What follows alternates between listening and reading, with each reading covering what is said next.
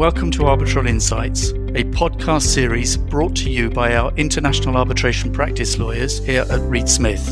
I'm Peter Roscher, Global Head of Reed Smith's International Arbitration Practice. I hope you enjoy the industry commentary, insights and anecdotes we share with you in the course of this series, wherever in the world you are. If you have any questions about any of the topics discussed, please do contact our speakers. Welcome to our Greener Arbitrations podcast mini-series, a platform where Reed Smith's international arbitration lawyers will be exploring the legal and technical issues involved in reducing the environmental footprint of arbitrations. I am Alison Eslick, an international arbitration lawyer at Reed Smith's Dubai office. And I am Vanessa Tifri, an international arbitration lawyer at Reed Smith's Paris office. In these episodes, we will hear from leading arbitration practitioners and external speakers and discuss insights, news, and trends relevant to greening arbitration and the challenges that are entailed. We hope you enjoy this episode. Welcome to another episode of Arbitral Insights, Reed Smith's podcast channel. I'm Alison Eslick, a Senior Associate in Reed Smith's Dubai office, and I'm here with Vanessa Tifri, a Senior Associate in our Paris office. And we are delighted to host another episode of our Greener Arbitrations mini-series. So for those of you who have tuned in to our first two podcasts, you will already know that in 2022, Reed Smith launched an initiative to reduce the environmental footprint of our arbitrations. Now, we quickly identified the need to raise awareness, both internally and externally, and organising a podcast mini-series on greener arbitrations seemed a great way to do that. So this is the third episode of our 2023 Greener Arbitration series out of 6, in which lawyers of Reed Smith debate how to reduce the environmental footprint of our arbitration practice. So just as a reminder, in the two first episodes, we addressed arbitration agreements and whether they should include sustainability measures, and the Campaign for Greener Arbitrations Model Green Procedural Order, and whether it was unavoidable. If you haven't listened to them yet, they are available on Reed Smith's podcast channel, Arbitral Insights. In this episode, we focus on submissions, and more precisely, hard copy submissions. Hard copy submissions, along with their exhibits, have definitely been paper-consuming, especially when sent to all members of the tribunal, the other party, the institution, when there was one, of course, and at times, even clients needed a copy too for their records. The COVID-19 pandemic has forced us to change our habits in this regard, and submissions are more and more frequently made in electronic form only. So in this episode, our lawyers debate whether hard copy submissions are a thing of the past, with one lawyer answering in the affirmative and the second in the negative. Now, look, we do have a short disclaimer. Please forgive us, we are lawyers. So for the purposes of these podcasts, our debaters have been assigned the positions that they are advocating. Now, this is because we felt that the topics would be better explored if participants could fully advocate their position whilst, putting their personal views aside. So the debaters are thus role-playing, and none of the views expressed during the debates should be attributed to any of the individuals participating, or Reed Smith, or indeed any of our clients. With that said, Vanessa, let's start. So after short statements as to whether yes or no hard copy submissions are a thing of the past, our debaters will address a number of themes. Our first speaker up is Soham Pachamiya. Soham is an associate in our Dubai office who focuses on regulatory work and disputes with a particular focus on tech and Web3. He is also a part of our Energy and Natural Resources group. Soham, what do you think? Why do hard copy submissions still have a future? Thanks, Vanessa. So there are a few different reasons why hard copy submissions continue to have a future and need to be kept around for the foreseeable future. And the number one reason is actually a point that I think most people don't quite realize, which is the energy cost. I'd like to specify that for the purpose of this debate, the question is around hard copy submissions and not all documentation. I'm certainly not advocating a position where we should all be printing out every last email and every last bit of correspondence. But for hard copy submissions, these are documents that in a disputes proceedings, we go back to over and over and over again, particularly when we're running large cross-border complex proceedings with numerous submissions and statements and the like.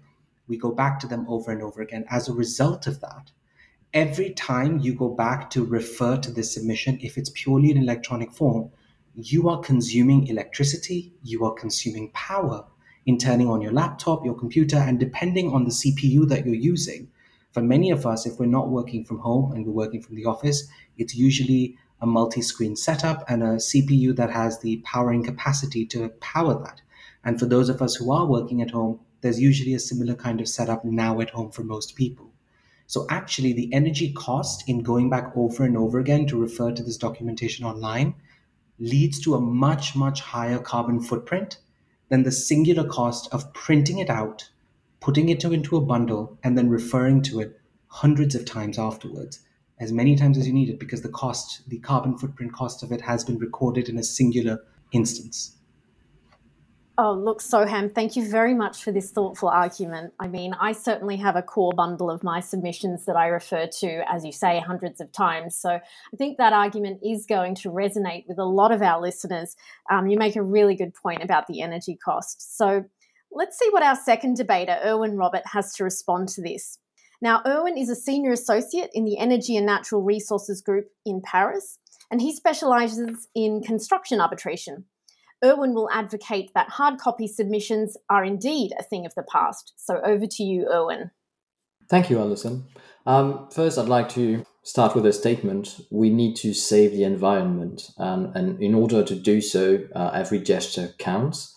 We all know that arbitration proceedings involve a large volume of documents to be reviewed, long submissions, countless exhibits, witness statements, expert reports, and printing all these documents for opposing party as well as the members of the arbitral tribunal involves a significant volume of paper, trees cut down, and sending those across the globe also involve a heavy carbon footprint.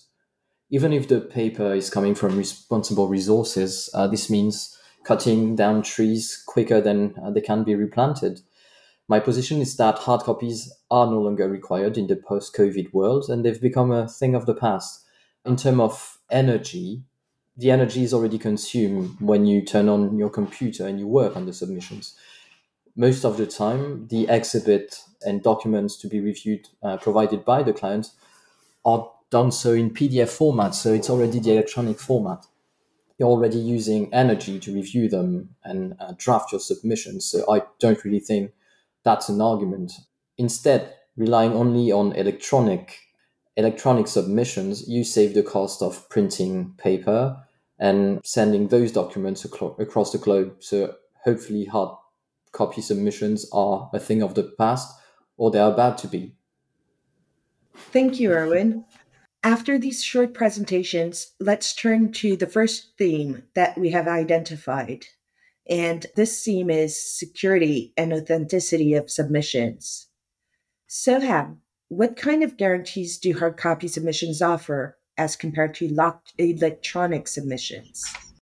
Thanks, Vanessa. So the main point here is the question of hacking. Now, while Erwin and I have the great privilege of working at a wonderful law firm like Reed Smith, and many of our contemporaries and colleagues work at similar kinds of law firms in the city, where our law firms can afford extremely high quality protections and firewalls and security protocols to protect our files. Majority of people that are engaging in these kinds of disputes may not be working with law firms like Reed Smith or their equivalent. And these law firms don't have the internal infrastructure to protect data and electronic information in quite the same way. The benefit of hard copy submissions is that once this has been printed, a protocol can be put into place to remove this information or put it into a secure location to ensure that that fear or risk of hacking or data theft doesn't come to pass. And moreover, hard copy submissions can also be used quickly for easy verification for alterations, signatures, annotations. An important point that comes up very, very often when there are long form disputes going on about the usability of the evidence put before a tribunal. Thanks, Soham. I mean, what you say is quite compelling.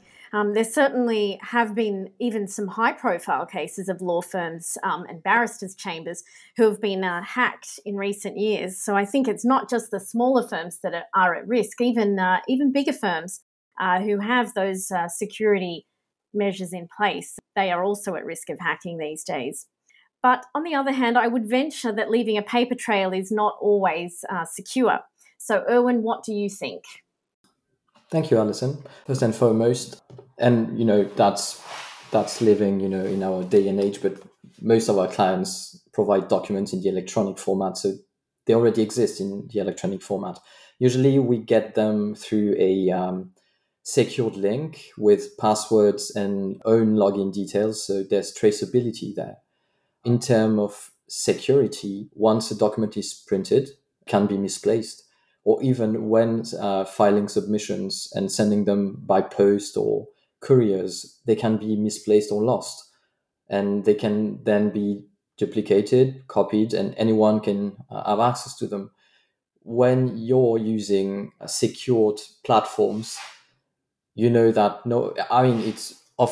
happened that sometimes the law firm is hacked, but it's harder to hack electronic documents than just steal a paper submission, or if you misplace it on the bus, the train, a taxi. That's happened before. So I think electronic versions offer more security and more confidentiality than hard copies. Thank you, Erwin. I would add that also it has happened that documents get lost in transport itself. So that's also something that is worth highlighting. Another point that you touched upon is that there are means to secure electronic submissions. And Sohan, I would be very interested in your take on this. What I would say is that hard copy documents getting lost, by and large, has proven to be a very, very tiny percentage, and that these sort of things, when properly mailed out to wherever they may be going to, can be tracked, whereas an electronic hack is actually 10 times more common. It happens much more often, and it is a real concern because majority of the law firms don't have the security infrastructure. And document protecting, password protecting a couple of documents that may be key or sensitive doesn't quite cover the overall risk that gets created with electronic copies of documents being kept wholesale and not being managed with a protocol. When it comes to accessibility and convenience, at the end of the day, hard copy documents are much more convenient and accessible to most people. It's for this reason that even in proceedings today that have largely started moving over to an electronic format where documents are required to be bundled electronically, there's still always a situation where counsel, parties, tribunal members will have their own section of the pleadings and the documents in hard copy format, because electronic referrals are simply not convenient, and constant reading on a screen creates additional problems for everybody involved. So that is something that electronic copies of submissions simply can't do away with. Thank you, Soham. I mean, I have to say, yes, looking at a screen, sometimes I don't pick up everything when I'm looking at a screen, and I think having hard copy submissions can eliminate errors and help people to understand what they're reading, which is often very, very complex, and they have to get across it very, very quickly, particularly in a hearing. So, Erwin, what do you say to Soham on these points? Thank you, Alison. First, I'd like to point out that even if it's easier to read hard copies, which I will admit, it's also more cost effective to search for keywords when you're looking for something very specific in, 500 pages long submissions.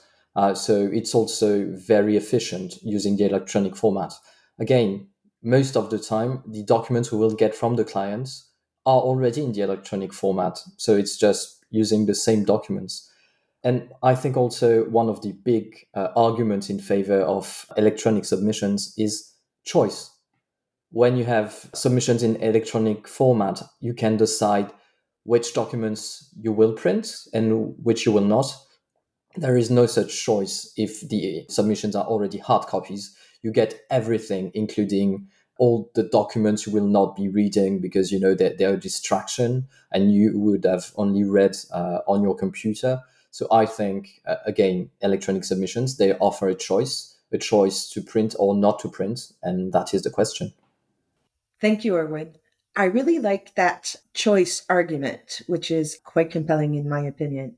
Let's move on quickly to our second theme, accessibility and convenience, starting again with Soham. Soham, the floor is yours. Thanks, Vanessa. I think we already got into the points on accessibility and convenience. Ultimately, it's the position taken that it's just simply a lot easier to refer to hard copy submissions now. Irwin did make a very, very compelling point in that with an electronic copy, you can just do a keyword search. And when you're dealing with, a single pleading that's 500 plus pages long, or you're dealing with a witness statement that refers to other things, a keyword search can help save a lot of time when you're trying to jump through things.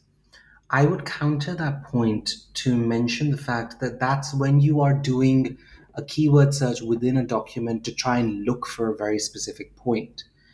It doesn't necessarily take away from the value of the hard copy submission, which actually Alison even touched upon. And this is more of a practice point where when you're in the hearing or when you're in the middle of prep and going through that hard copy submission, it goes a lot faster and the information, for whatever intangible reason, tends to sink in a lot better when you're dealing with hard copy submissions than when you're dealing with electronic. And I believe there have been some scientific studies and such that have come out to prove the fact that when you're reading in hard copy, things tend to seep in and you pick up on issues a lot faster than when you're dealing with an electronically readable format of a document where we just don't pick up on things as much. Soham, very well said. I mean, I was just thinking, what on earth did we do before keyword searches? It would have been a much harder way to practice. It's so convenient. So, Erwin, what do you say to this? Thank you, Alison. Well, I think it's a matter of practice and developing new habits. We've been used to reading on paper because we used to print pretty much everything, and most of it ended in the recycling bin. Now we can not do that and review on screens, be it your laptop or a mobile device that you can carry with you. During hearings, going through paper submissions, it's noisy, it's distracting for the arbitral tribunal. Searching for documents on your computer, verifying information, and then raising the point, you can go to the exact hard copy document if need be. And I think that's a good advantage, trying to keep the arbitral tribunal focused on what's happening and not distracting them with, flipping, I don't know how many pages trying to find that sentence. Thank you, Erwin. Another theme that we would like to touch upon is that of equal access to technology. And maybe, Soham, you could start off with this theme also. Thanks, Vanessa. And yes, this is quite an important one, I think, which is that for a lot of people in different parts of the world where arbitration is conducted and proceedings are conducted, because the topic itself doesn't limit itself to international arbitration, it just talks about submissions. And we tend to forget that majority of submissions that are made in proceedings are made in court proceedings, where in most nations in the world, expecting the courts, the judges, counsel on both sides, and parties to have the privilege of having the technology and the hardware available for electronic submissions at every part of the process is quite astronomical. In many parts of the world, there is intermittent access to electricity and power. There is intermittent access to the internet. And if information is not stored within the hardwiring of, say, for example, a laptop carried, or if it's in some kind of cloud, there's always a very real risk of one party or one side of a proceeding being better represented than the other, just because of a better access to technological hardware due to better resources. Equality in proceedings can, to a greater extent, be maintained with hard copies because, at the end of the day, the proliferation of printing in the internet has gone into practically every part of the world, and it's much easier today to get something printed than to have constant access to power in the internet for a long haul proceeding or hearing or trial. So, in terms of equal access to justice, while it may seem a bit excitable to make the argument, there is a point to be made that within cultural practices, as well as frankly availability of resources, hard copy submissions are just something that are easily spread about. And until a time comes where technological advancement is equally distributed with equity around the world, mandating electronic submissions may actually be a form of denial of justice in a, shall we say, exaggerated sense a little bit. I think it's a very fair point you raise. I mean, yes, I can see why you're saying it can be exaggerated. Perhaps it's not the most important point or most realistic, but it is a point because I think there's so many aspects of arbitration that are already unequal. For example, the cost of legal representation. So, do we need to add another issue on there with the unequal access to technology? So I think it's a very fair point that you raised, Soham. Erwin, what do you have to say to Soham's argument? I hear Soham's argument, and access to means to present your case is very important. That being said, it's rare that your client would provide you with only the original documents. Usually it will be copies or electronic versions, and those require electricity. So, if the client does not have electricity and does not have all the originals because the project is located elsewhere from their legal headquarters, then that's already an issue. And also, I don't know that's done often, but you will need electricity to review documents and prepare your submissions. Unless you're doing them on a typewriter, then I suppose you need electricity. And again, to print hard copies, you also need electricity. So I hear Soham's point, but I think hard copies are not at an advantage with electronic versions of submissions. I think an important point to bear in mind here is that, yes, for the intermittent preparation of these documents, in every step of the way, electricity is needed and access to technology is needed. But when you say that it's pure electronic copies all the way through with no space availability for hard copies, what you're also mandating is that during proceedings, during hearings, during trials, there will be no evidence of hard copies or use of hard copies. And that is where differences in technological availability will make themselves known, because you would essentially be wasting a tribunal's time if you happen to be conducting your arbitration in a jurisdiction that has intermittent access to electricity, and in the middle of the hearing, the lights go out. And then what are you going to do if everything is in electronic form? Which is a very real concern that does arise in many parts of the world. And aside from that, the other point to be raised is it is not a presupposition that a client will most likely provide documents in electronic format first. More often than not, the best that a client can do, particularly for lower value arbitrations, which do make up the bulk of arbitrations that occur in the world today, is at first clients will take photographs of their documents and send them over as WhatsApp texts or other kind of instant messaging in the first instance. And when it comes to the actual proceedings, they will usually send documents in the original hard copy to their lawyers or representatives' offices. The eventuality of pure electronic sharing of information, of documents, is something that only really occurs in a very, very quick sense in a corporate setting. And when you're dealing with in-person clients and individual and retail clients, that's rarely the case, at least in my experience. True, Soham, but the example you took of hearing and the light going out, even if you have hard copies, if the lights go out, you can't read them either. And in terms of photos and WhatsApp, I think it's very dangerous relying only on hard copies if you only provide the originals, because if you lose them and you've not scanned them using electricity and creating electronic versions of them, then they may be lost forever.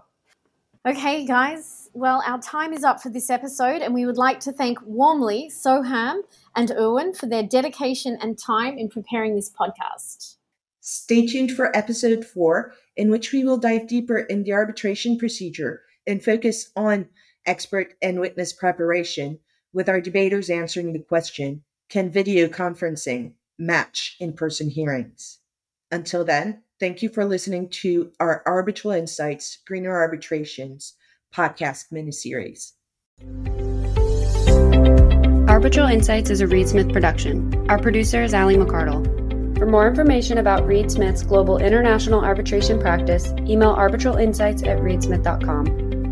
To learn about the Reed Smith Arbitration Pricing Calculator, a first-of-its-kind mobile app that forecasts the costs of arbitration around the world, search Arbitration Pricing Calculator on reedsmith.com or download for free through the Apple and Google Play app stores. You can find our podcast on Spotify, Apple, Google Play, Stitcher, reedsmith.com, and our social media accounts at Reed Smith LLP on LinkedIn, Facebook, and Twitter. This podcast is provided for educational purposes. It does not constitute legal advice and is not intended to establish an attorney-client relationship, nor is it intended to suggest or establish standards of care applicable to particular lawyers in any given situation. Prior results do not guarantee a similar outcome. Any views, opinions, or comments made by any external guest speaker are not to be attributed to Reed Smith LLP or its individual lawyers. All rights reserved.